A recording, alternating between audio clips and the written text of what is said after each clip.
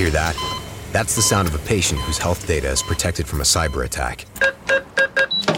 And that's the sound of a financial system that's digitally secured from bad actors. Right now, there's an invisible war being fought on a digital battlefield that impacts what we do every day. That's why at Peraton, we do the can't be done to help protect the vital systems we rely on. Because if we don't, the alternative is unimaginable. Peraton. Membership fees apply after free trial. Cancel anytime. Can I be real for a second? That goal you have to exercise and eat better, you really can do it. But nobody is going to do it for you. And nobody has to, because you can do it if you have the right tools and a community that cares about helping you get results. And that's us, Beachbody. It's as convenient as your TV or laptop, but you need to decide that you're worth it. Let us help you succeed. Here's how. Go to beachbody.com to claim your free membership and start feeling great.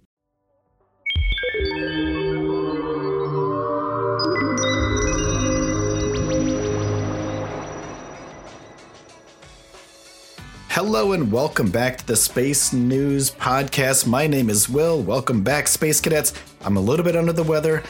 I'm a little bit raspy, but I'm going to get through this because I think everybody needs to know about the European Space Agency and how they plan to start mining for natural resources on the moon.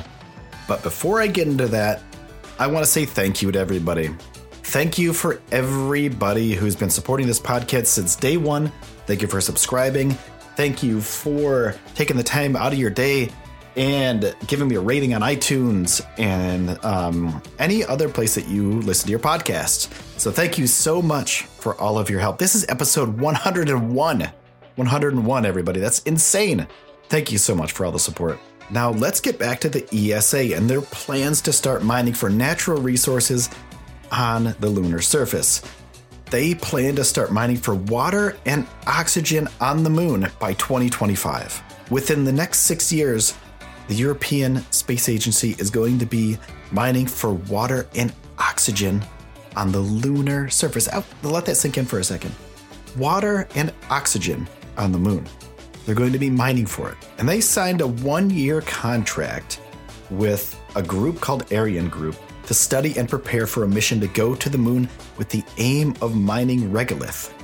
Regolith is an ore for which it is possible to extract water and oxygen, thus enabling an independent human presence on the moon to be envisioned capable of producing the fuel needed for more distant exploratory missions. And in order to carry out this study, Ariane Group with Arianespace joins forces with German startup PT Scientists, which will provide the lunar lander, and a Belgium SME, Space Application Services, which will provide the ground control facilities, the communications, and the associated service operations. And they want to keep this all in Europe. So this innovative consortium could provide services for the entire mission, from launch to moon transfer to moon landing and communication on the moon's surface of the payloads needed for the mission. So they'll be using an Ariane 64, which is a 4-booster version of the Ariane 6, which would enable the European mission to carry the equipment needed for the moon landing. And to mark the 50th anniversary of man's first steps on the moon, Ariane Group will be one of the partners in the Moon, a journey from the real to the imaginary exhibit at the Grand Palais in Paris. So David Parker, who's the ESA Director of Human and Robotic Exploration, said in a statement that the use of space resources could be a key to sustainable lunar exploration. And he also said this study is a part of ESA's comprehensive plan to make Europe a partner in global exploration in the next decade. So these guys, the ESA, they're putting a rover on the moon. They're putting robots on the moon, basically.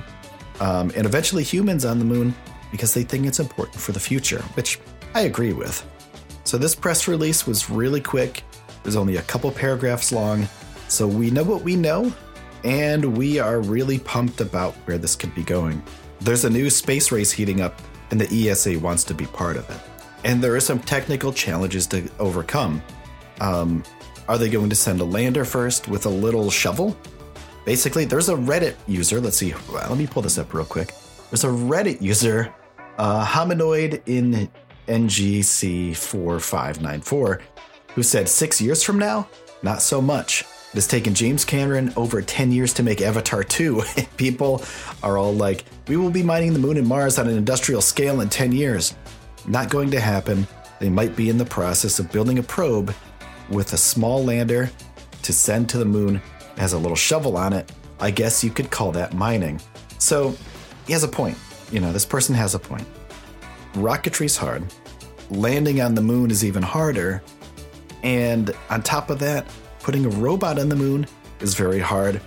But then mining the moon with said robot is the hardest thing of all of those things to get right. I mean, we just grew plants on the moon a couple days ago. So who's to say that we can't put a drill on a big space car and send it to the moon? We did it on Mars. We have laser cars on Mars. We have a car on Mars right now that shoots lasers at rocks and does science on them. So why can't we build something that could literally drill into the ground, shovel it out, extract it? Because we've been doing that forever on the Earth. So it's possible. The technology is already there. We just have to adapt it to space. So engineering's hard. Science is hard. Rocketry's really hard. It's possible. I have my doubts. I have my childlike wonder that this is going to be an amazing future that we have in front of us because of this kind of technology.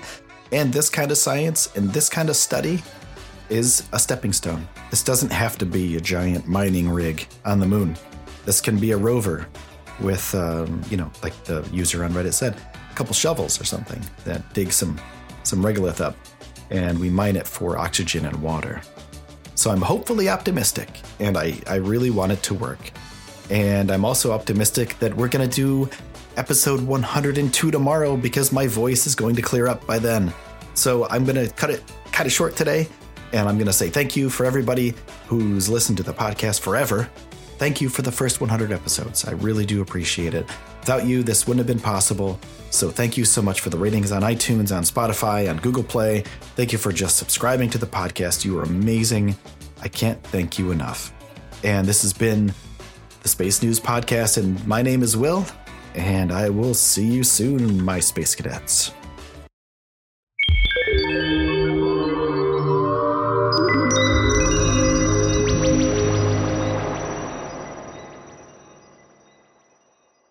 Membership fees apply after free trial. Cancel anytime. Okay, so why do people love my Total Body Bar workouts? Because they work. My clients get an amazing workout and great results. I'm Andrea Rogers, professional dancer and trainer, and my Extend Bar classes are fun, only 30 minutes, and proven to help you get sculpted, lean, and strong. And right now, you can stream my Extend Bar classes for free on the Beachbody On Demand app. See how effective these workouts truly are. Start for free today at beachbody.com.